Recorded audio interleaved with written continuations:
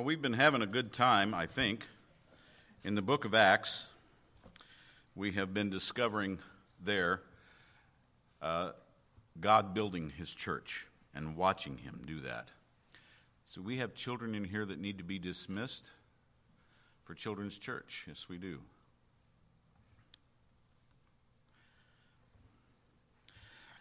So I've been taking our time, and we've been going verse by verse through the book of Acts, watching God build his church. And today, you may or may not have noticed that my message skips the first 6 verses of the 6th chapter. Now, you probably know that those verses speak of a problem that began to grow in the new church.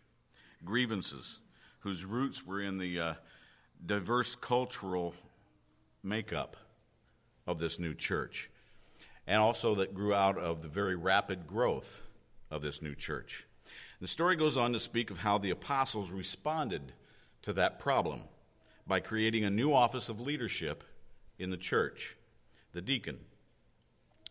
Now, sometimes a guy will take this verse and he will teach on the church government and the offices of church government. I'm not going to do that today. But for the record, I personally don't see a prescribed form of church government in Scripture. Churches today use a variety of terms and titles to describe their officers or their leaders. And when I think of leaders in the church, I think of servants, because that's what they're supposed to be.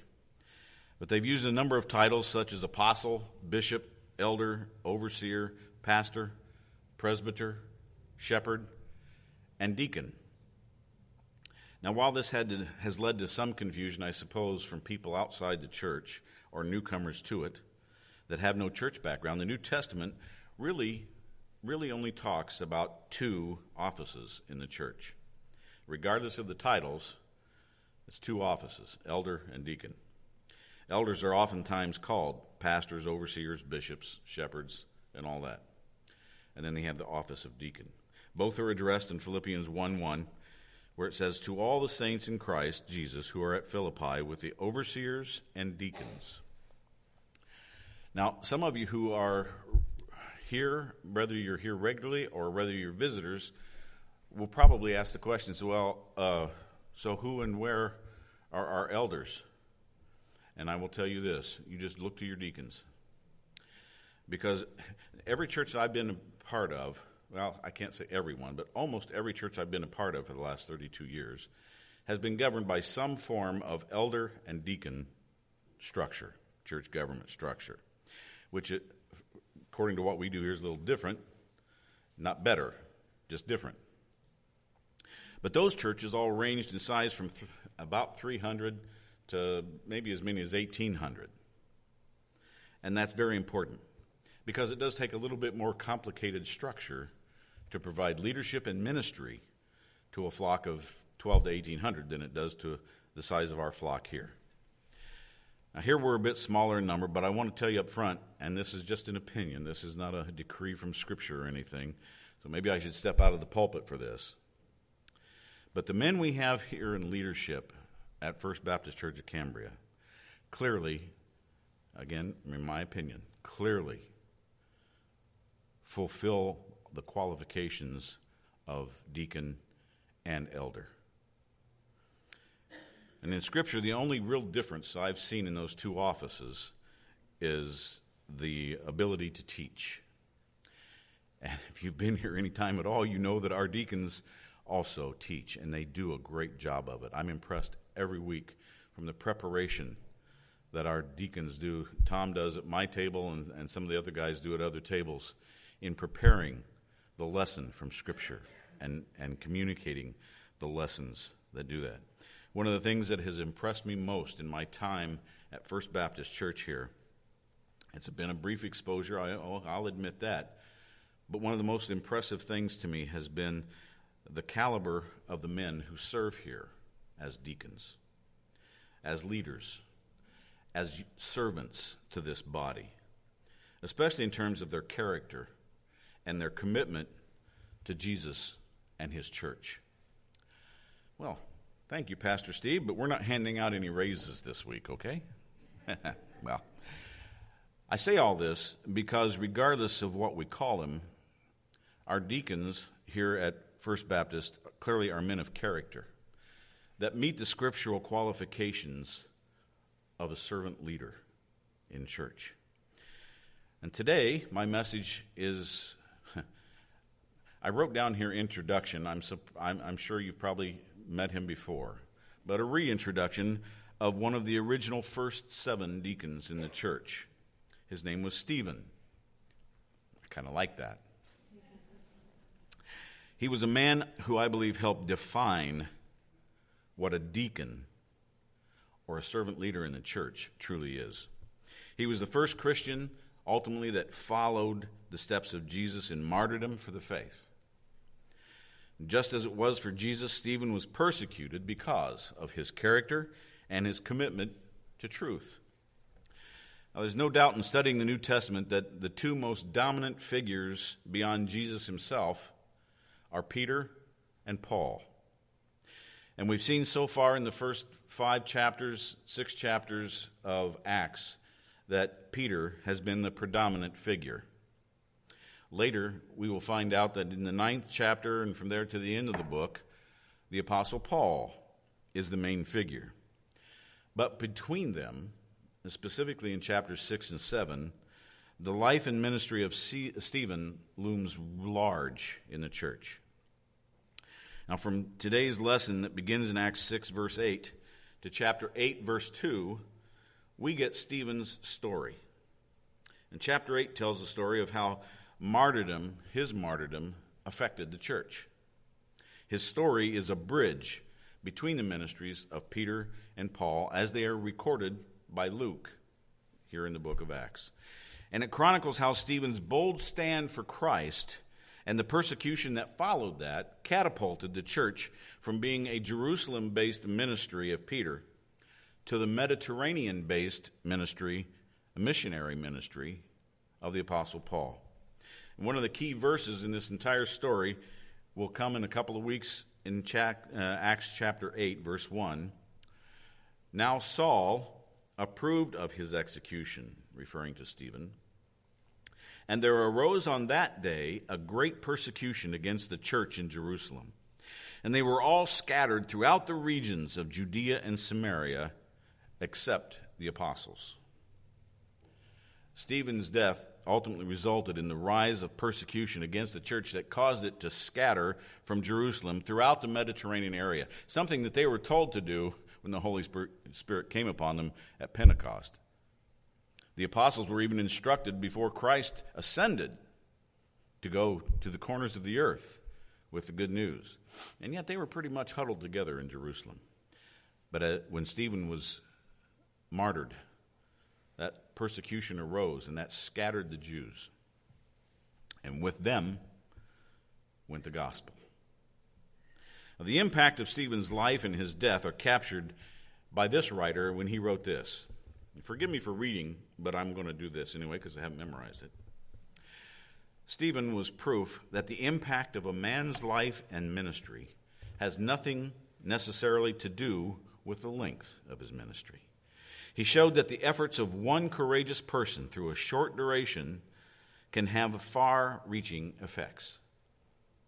Stephen's selfless, fearless proclamation of the gospel led him to pay the ultimate price for his commitment.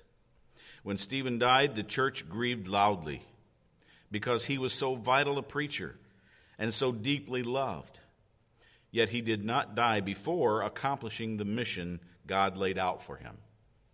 His death must have left an indelible impression on Paul. That impression on Saul of Tarsus, who later became the Apostle Paul, may have been the greatest impact Stephen's death had on the up-and-coming Pharisee, because he stood nearby, witnessing Stephen's stoning, holding the cloaks of those who threw the stones, and approving. He witnessed, Saul did, what the price of commitment to Christ might be in the face of persecution, a lesson that would serve him well in the years ahead. So we're going to start today by looking, first of all, at the definition of Stephen's character. I want to look at the apostles first, their recommendation that they had made to take care of the problem that had been arising in the church. Acts chapter 6, verse 3 says, "Therefore, brothers, pick from among you 7 men of good repute, full of the Spirit and of wisdom, whom we will appoint to this duty." In other words, pick 7 qualified guys and give them the responsibility for getting food to these needy widows equitably. The requirements for those guys were they had to be men of good repute, full of spirit and wisdom. They should be, first of all, good men. Now, it doesn't say perfect men. It says good men. They're not sinless, but they had to have good reputation among the believers, the church people. Look at 1 Timothy 3 for some of the descriptors that later the Apostle Paul used to define men of good reputation. Words and phrases like dignified, not double-tongued, not addicted to much wine, not greedy for dishonest gain, clear of conscience, tested, blameless, husband of one wife, managing their own children and their own households well. That's how men of good repute were defined, good men.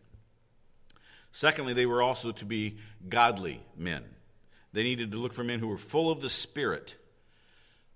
Now, that was not considered an extraordinary requirement at the time, since being filled with the Spirit was considered to be the normal Christian life at that point. It meant to be living within God's will, being obedient and submissive to God's leading, not willfully sinning and grieving the Spirit. And then the third qualification was they were to be gifted men. It did not require them to be the smartest men in the church. Sorry, guys. But it did require that they be wise men. As in 1 Corinthians chapter 2, verse 5, it says that your faith might not rest in the wisdom of men, but in the power of God. We don't have to look far to see that a requirement for wisdom is not made of men to lead in the world. We have plenty of guys who have no clue what they're doing in positions of leadership. But there's a big difference between the wisdom of the world and the wisdom of God that's referred to in 1 Corinthians chapter 2, verse 7. And it's referred to as a secret and hidden wisdom of God. Now, back now to Stephen, we find in chapter 6, verse 8, "And Stephen, full of grace and power, was doing great wonders and signs among the people." When Stephen was chosen as one of the 7 deacons of the Jerusalem church, Luke referred to him as a man that was full of grace and power. And back in chapter 6, verse 5, it referred to him as full of faith and of the Holy Spirit. And since he met the qualifications for deacon, we know from verse 3 that he was of good repute and full of wisdom. Then in verse 8, Luke says he's also full of grace and power, doing great wonders and signs among the people. Stephen was clearly an extraordinary believer. He stood out. He was a good man. Verse 8 is rendered in my ESV text as full of grace and power. In other translations, render it full of faith and power. But if grace is the correct rendering, it would be easy to see why Stephen would be described that way. Grace means God's favor. And Stephen was certainly someone upon whom God had bestowed his favor. God's grace qualified Stephen as a good man, in that he was respected for his bold role as a witness for Jesus. Secondly, Stephen was a godly man. He's described as full of the Holy Spirit. His life manifested the fruit of the Spirit that Paul later described in Galatians 5, 22 to 23. It was a supernatural result of being full of God's Spirit. And then finally, Stephen also was a gifted man. Luke says Stephen was full of God's power to perform miracles in Jesus' name. And understand that aside from Jesus and the original apostles, Stephen is the only other person we see gifted for miracles, for signs and wonders. His calling and his anointing for ministry seemed to be the same as the apostles. And we're not told specifically what kind of signs and wonders he did. But I would think as a deacon, he was probably exposed to a lot of the sick, the suffering, the injured, the hurting in general. And he worked miracles of healing among them. Grace, goodness, giftedness. That's a paradigm of maturity for any believer in Jesus Christ who seeks to be a leader. We also see that Stephen is clearly a man of character, but we also saw that he was a man of deep conviction in verses 9 to 14. Now, you might wonder how a guy who was such a gracious, good, and gifted person could stir up enough opposition that some would feel it was necessary to kill him. Well, I'm going to step out on a limb here and say that maybe those signs and wonders had a lot to do with it, because it was calling a lot of attention to Stephen, and there was calling a lot of attention to Jesus, because Jesus did just as the apostles did, and he spoke of Jesus. Let's take a look, though, at his antagonists. In verse 9, where Luke says opposition grew out of, then there arose from what is called the synagogue of freedmen, in parentheses, Cyrenians, Alexandrians, and those from Cilicia and Asia, and they were disputing with Stephen. Now, note this is the first mention of synagogues in the book of Acts. When the Jews were in captivity in Babylon, they started to meet in groups of 10 or more for the purpose of reading the scriptures and worshiping. And those meetings eventually grew into synagogues. And some scholars cite the Talmud as saying that there were 480 synagogues in Jerusalem at the time Stephen was martyred. 480. Now the synagogue, or maybe the synagogues, that rose up against Stephen represented a number of regions from the Mediterranean area. And it was an area that was kind of a cultural melting pot that was in Jerusalem. Cyrenians are from Cyrene. It's a major city in northern Africa, which was the home of Simon, if you recall, the guy that helped Christ carry his cross. Simon the Cyrene. That was Matthew chapter 27. It also consisted of Alexandrians from Alexandria, Egypt. Cilicia is a Roman province of Asia Minor, where we find Tarsus, hometown of Saul of Tarsus, and it was a major city. Asia is a reference to a province in Western Asia, Asia Minor, and the capital there was Ephesus. And freedmen referred to people who had formerly been slaves but were now free. And these men had all been watching as the church in Jerusalem grew and gained more and more following. And they watched Stephen's ministry grow, and they apparently just didn't like it. I don't know exactly why, but I would guess that the growing number of Christ followers threatened the Jewish leaders and was a threat to their religious traditions. Jealousy of the attention and the growing numbers that they had, and Jesus replacing Moses as Stephen's hero even, and others are probably the main reasons that the opposition began to grow.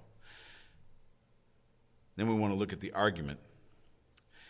The men that represented this diverse geographic area were probably very learned and powerful scholars in their own right.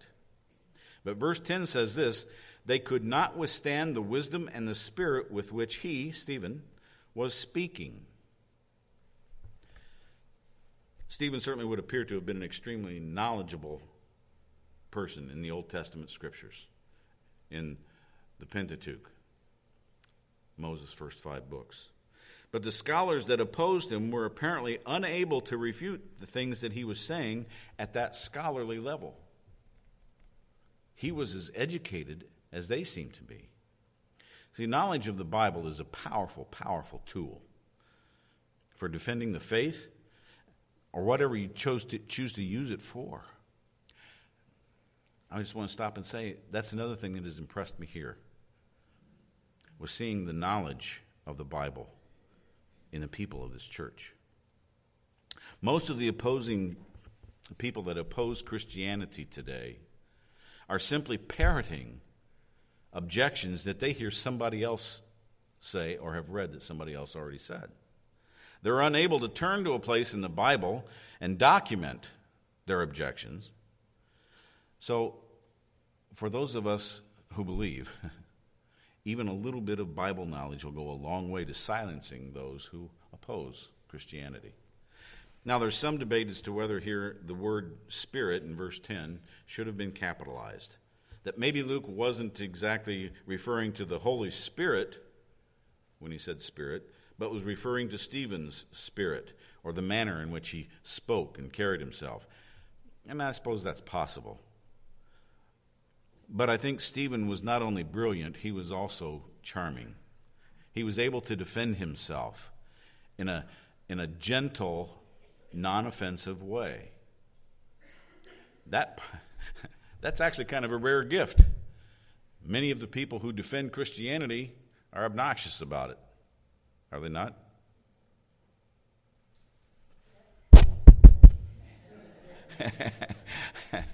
I hope I'm not being one of them right now.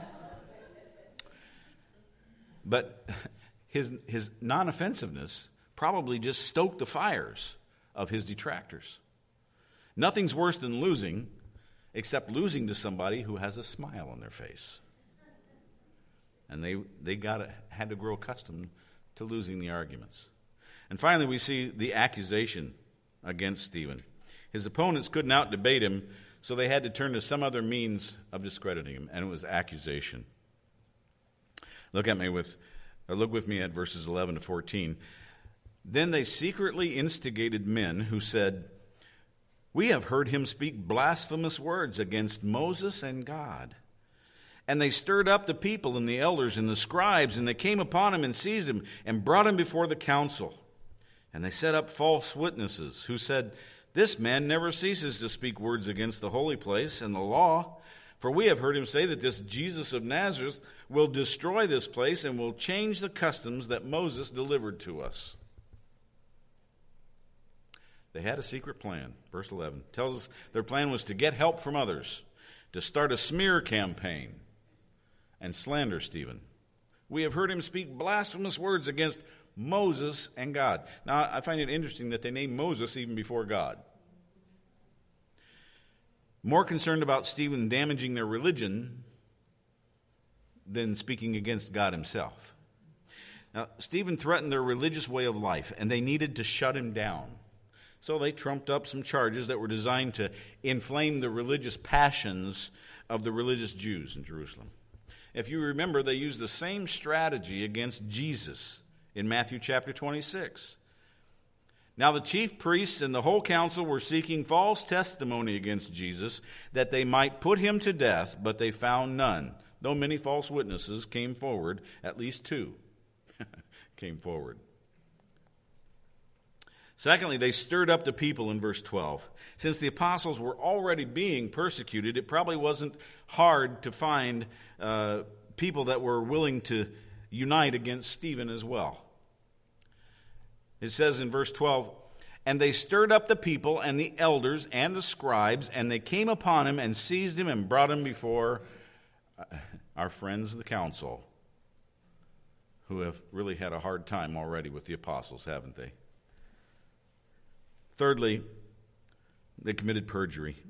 In verse 13, the list of false witnesses the religious leaders had lined up were well prepared.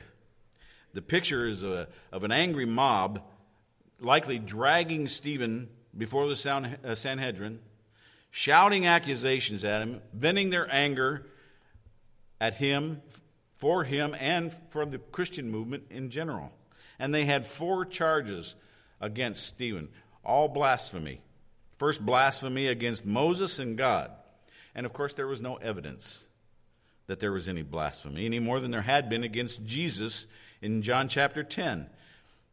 "It is not for good work that we are going to stone you, but for blasphemy, because you, being a man, make yourself God."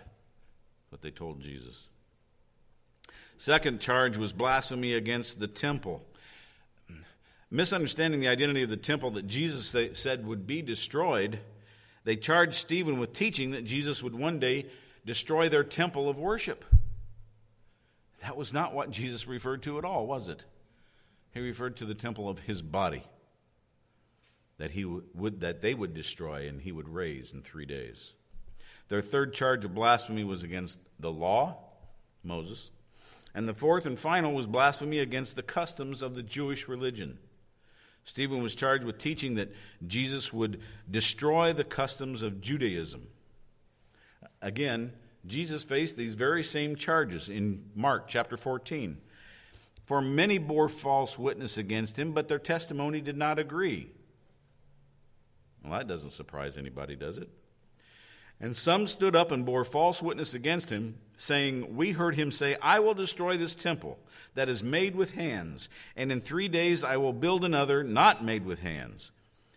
Yet even about this their testimony did not agree. And the high priest stood up in the midst and asked Jesus, 'Have you no answer to make? What is it that these men testify against you?'" But again, the temple that Jesus referred to was his own body, not the physical temple of worship that they stood in. He was saying his body would be destroyed and then raised up in 3 days. The Jews missed his meaning entirely, thinking he meant the temple in Jerusalem, their center of Judaism. And for anyone to threaten to destroy that temple would have been gross blasphemy. Referring to Jesus' resurrection, though, Stephen had likely said things about somewhere along the same lines that Jesus had said. And his meaning was also distorted. So it's no surprise the Jewish leaders responded to Stephen's statements in the same way they did to Jesus' statements. And we still see similar tactics today. Anytime a theologian or even a politician makes a statement or has an accidental slip of the tongue, the spin doctors go to work, don't they?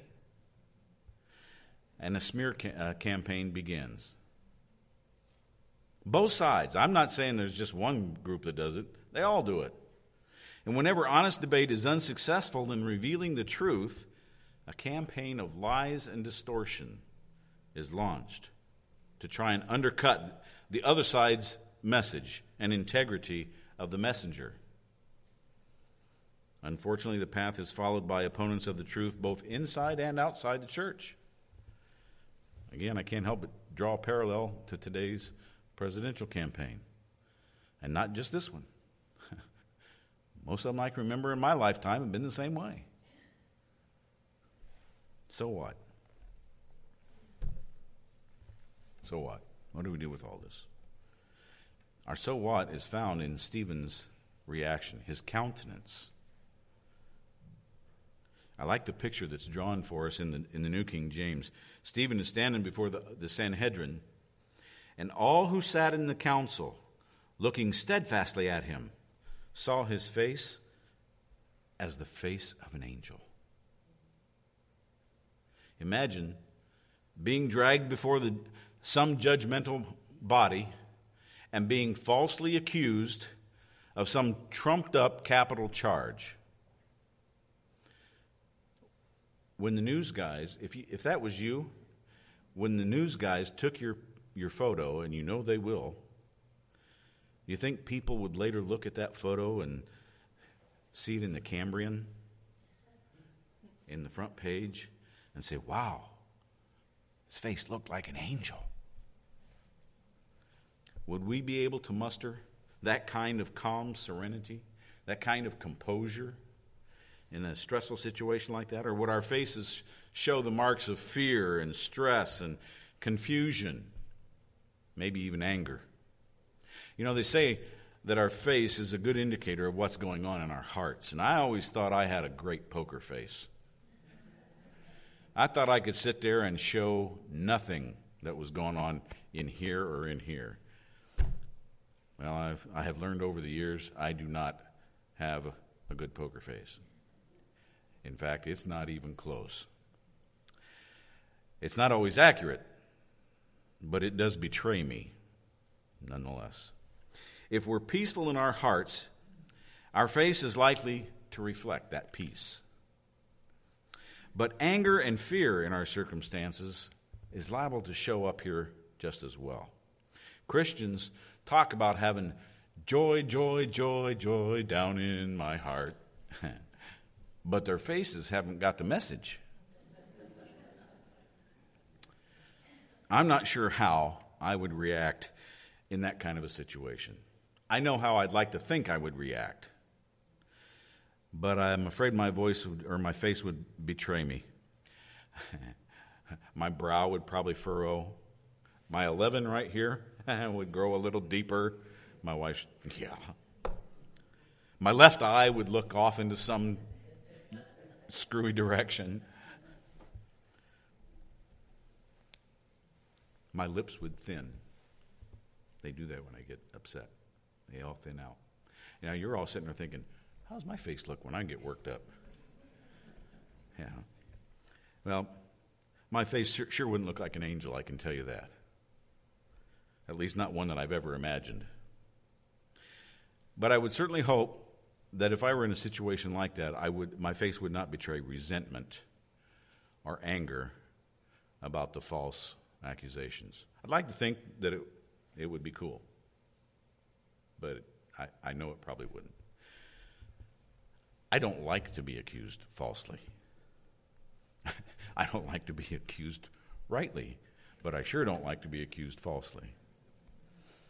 And I hope I'd also be able to put, though, my trust in the Lord Jesus, just like my namesake did. And sometimes our demeanor, the way we respond and the way we react, can win more disputes than words. And if anyone's face was a benefit in an incendiary situation, it was Stephen. I can see him looking directly into the eyes of his accusers, unafraid. He hadn't done anything wrong. So he stood there, serenely calm, in the face of irrational hate, just as his master had done. Now, maybe the closest example of the way Stephen looked is found in the book that we're studying in our Sunday morning Sunday school. It's in Exodus chapter 34. And you recall the story. It's as Moses descends from Mount Sinai. When Moses came down from Mount Sinai with the 2 tablets of the testimony in his hands, as he came down from the mountain, Moses did not know that the skin of his face shone because he had been talking with God. Aaron and all the people of Israel saw Moses, and behold, the skin of his face shone, and they were afraid to come near him. But Moses called to them, and Aaron and all the leaders of the congregation returned to him, and Moses talked with them. Afterward, all the people of Israel came near, and he commanded them all that the Lord had spoken with him in Mount Sinai. And when Moses had finished speaking with him, he put a veil over his face.